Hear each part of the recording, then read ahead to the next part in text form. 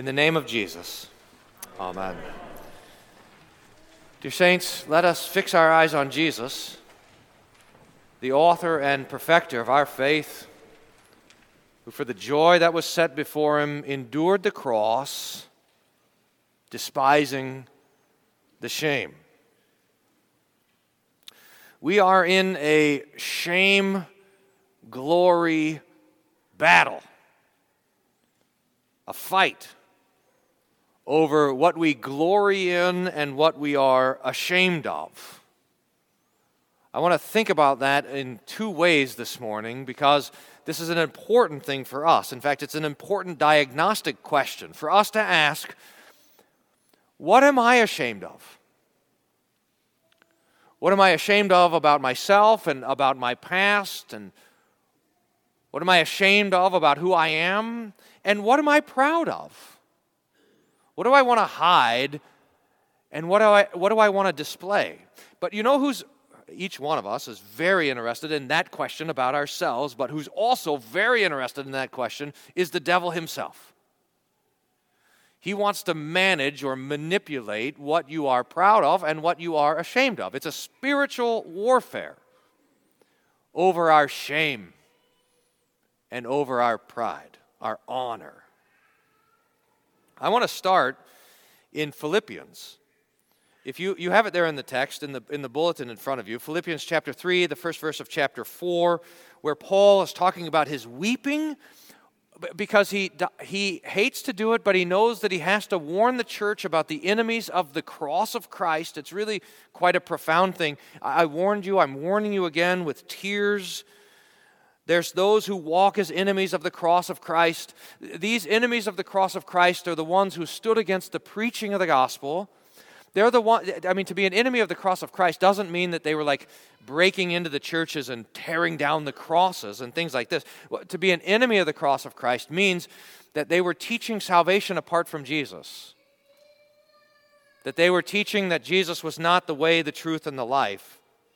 And Paul's going to describe them in verse 19 with four phrases. Their end is destruction. Their God is their belly. Their glory is their shame. That's what I want to talk about. And their mind is set on earthly things. Now, this is a good question for us to ask. What's our end? What's our God? What's our glory? What's our mind on? And hopefully our end is not destruction, and our God is not our belly, and our glory is not our shame, but that's how it is for these enemies of the cross of Christ. They had given up serving God, and instead they served their own belly. Now, what does that mean? Their God is their belly. You know that your belly preaches to you. Very consistent sermon. It sounds like, it growls at you. It mostly gets angry with you. And it gives you a command. Feed me. Give me what I want. And Paul uses this picture to describe the people who are simply living their lives to serve themselves, to satisfy their own desires, to do what they want, to pursue their own passions as if that is the end of their own life. And the result is that they sin without even thinking of it or being concerned about it. They have hardened consciences so that they would say that their sin doesn't matter at all. I'm, after all, doing what I want. There's nothing to restrain them from serving their stomach god, and they end up becoming like beasts, enslaved to their sin while thinking that they're free. I can do, after all, whatever I want. And they have no concern for the law of God or for His commandments. Now, how do we know if this is us? Well, I think the easiest way is just to think of how you think of your own sin, how you consider your sin. There's a riddle that Martin Luther wrote, 1518, in the Heidelberg Theses, which some are helpful and some are not, but this one is a good one to think about. He was talking about the difference between mortal and venial sins.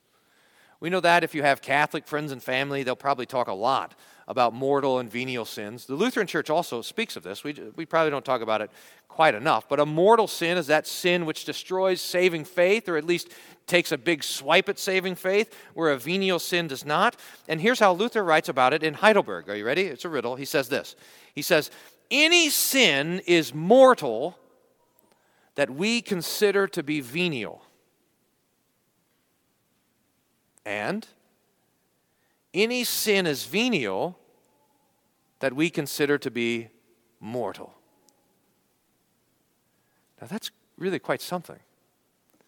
In other words, if you think that your sin is no big deal, that it doesn't really matter that much, that nobody got hurt or whatever, then that sin becomes destructive of saving faith.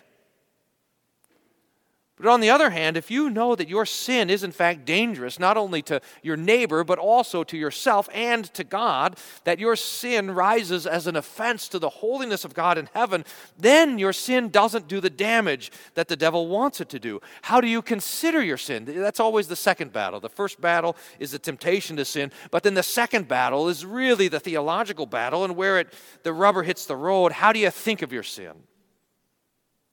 As something to try to hide and sweep under the rug? Or even as the enemies of the cross, as something to boast of and hang a picture of it on the wall? Or as something to repent of? So St. Paul says that the mark of those who live apart from Christ is that they glory in their shame. The things that they do and think and the things that they are that they should be ashamed of, they put out there for all the world to see. But for the Christian, and now we're going to turn our attention to Psalm 4, which was the gradual psalm. For the Christian, the battle is a little bit different. For those who belong to the devil, he wants them to take what ought to be hidden and just show it. But for the Christian, the devil wants us to take those things that we should boast of and that we should be proud of and to hide them. Jesus says, no one lights a candle and then hides it under the bushel. And we say, but have you ever met a Christian? Because we're always tempted to do that. We're always tempted, and here's how it goes in the psalm, to turn our glory into our shame. Psalm 4 is a beautiful psalm. It's the evening psalm of King David. In fact, I probably use Psalm 4 more than any other psalm. Whenever anybody comes to me, they're having trouble sleeping at night, they're having trouble falling asleep, they're having trouble in their own dreams. This is always what I'm recommending, is to read Psalm 4 right before bed. It's really beautiful. The last line, I will lie down and sleep in peace, for you alone, O Lord, make me dwell in safety. It's a wonderful psalm. It starts out in verse 1 with a prayer. Answer me when I call, O God of my righteousness. You have given me relief when I was in distress. Be gracious to me and hear my prayer. But then David turns in verse 2, and this is what we want to look at. He turns to speak to the world, to those who are fighting against him, to those who are resisting the kingdom of God, to those who despise David specifically because he is a Christian. He says, O men, how long shall my honor be turned into shame? And this is what the devil is doing with us. He would turn our honor, the things that are the best, the things that we ought to boast of.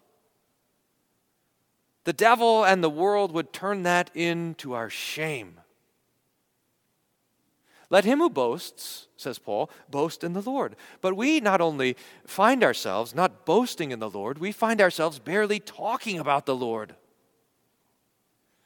Here's how it seems to me anyways, is that there's times when it seems like the Lord would arrange things in such a way that there's someone that I'm talking to that I could obviously bless by mentioning a Bible passage, by speaking the name of Jesus, by offering a prayer for them, by offering some comfort from the Lord's word. And for whatever reason, I get scared to do it. And it's my job. I'm intimidated even when the case is so clear, to mention the name of Jesus, to speak the name of Jesus, to speak of the Lord's blessings and kindness. And how it works, I think, is that the world would have us to be ashamed of the thing that we ought to be most proud of. That we're baptized. That we're Christians. It should be. I was thinking about the picture this morning, how it'd go that you're at a cocktail party and you're there with a bunch of people that you don't really know, and you're kind of mulling around the crowd, and you would say to them, you're kind of hemming and hawing a little bit, and you say, well, I'm a little bit hesitant to mention this. I mean, I don't mean to brag, but I'm baptized. In the name of the Father and of the Son and of the Holy Spirit. I mean, I don't want to show off, but I'm clothed in the righteousness of Christ. Where do you pick up those kind of clothes? And that should be our boast. That should be our honor. That Jesus is pleased to call us his friend. And we are ashamed of it. At least we're pressured to be ashamed of it. Oh, man, how long shall my honor be turned into shame? Let's at least this morning recognize this as spiritual warfare. And the devil has a certain strategy. Because the thing that we fear most of all, well, maybe it's not most of all, but at least it's got to be on the top 10 list of the things that we're afraid of, is being mocked and ridiculed. Being in a crowd and having everyone laugh at us, pointing their finger, snickering behind their back. And that's what the devil does. It's his snicker strategy. He just kind of laughs at us. We say, I believe in God the Father Almighty, maker of heaven and earth. And the devil says, creation. I believe that God created the world in 6 days. Not that long ago. Nobody thinks that anymore. I believe that God became a man and died in my place on the cross. And the devil, he doesn't make an argument against it. I mean, sometimes he does, but generally he just has to let you know that you're going to be ridiculed for thinking and saying such a thing. And that has an overwhelming effect on us. It turns our glory into shame. And it makes us want to hide, to preserve our name, to put our reasonableness and our intelligence out there and our togetherness out there and our faith, our simple childlike faith in Christ, we'll put that down around the corner so no one notices. St. Paul says in Romans chapter 1, verse 16, he says, I am not ashamed of the gospel. I'm not ashamed. And the reason why Paul says that is because he was tempted to be ashamed of it by the devil, the world, and his own flesh, just like you and I. And that's what the victory looks like. I am not ashamed. And why? How do we get there? How do we get to honoring what is honorable, rejoicing and boasting in the Lord as we ought to boast in the Lord? It perhaps comes in this way, is that we know that the Lord himself, Jesus, endured shame, the ridicule of the world, the wagging of the fingers, the mockery of the sinful flesh. Jesus endured all that, and he did all of it for you. Let us fix our eyes on Jesus, the author and perfecter of our faith, who for the joy that was set before him endured the cross, despising the shame. Jesus didn't like it either. Jesus did not like hanging on the cross, watching the soldiers gamble for his clothes. Jesus did not like it when they spit in his face and they blindfolded him and struck him and said, prophesy, you're a prophet, prophesy. Who struck you? Jesus despised the shame. When they, while he was hanging on the cross, said, he saved others, why doesn't he save himself? He trusted in God. Let God save him. I think of all the things in the gospel, that one thing must have struck Jesus the worst because he does trust in God.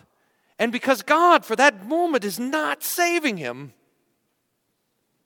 He despised the shame, but he endured the shame because he is not ashamed of you. He is not ashamed to call you his own. He's not ashamed that you are his children and that he is your brother and your Savior and your friend. If Jesus had friends come over to his house for dinner, you know what he would show them? Pictures of you. And he would say, look at my people. They're precious in my sight. And I've forgiven them all their sin. I've covered their shame with my blood. I've washed them clean. I've decked them in the robes of my own righteousness. I'm making a place so that they will be where I am forever, and they belong to me. Jesus is not ashamed to call you his brothers and sisters. So the one who endured the cross, despising the shame, he is your glory and your honor and your prize. Let he who boasts boast in the Lord. May God grant it for Christ's sake. Amen. And the peace of God, which passes all understanding, guard your hearts and your minds through Jesus Christ our Lord. Amen. Please stand.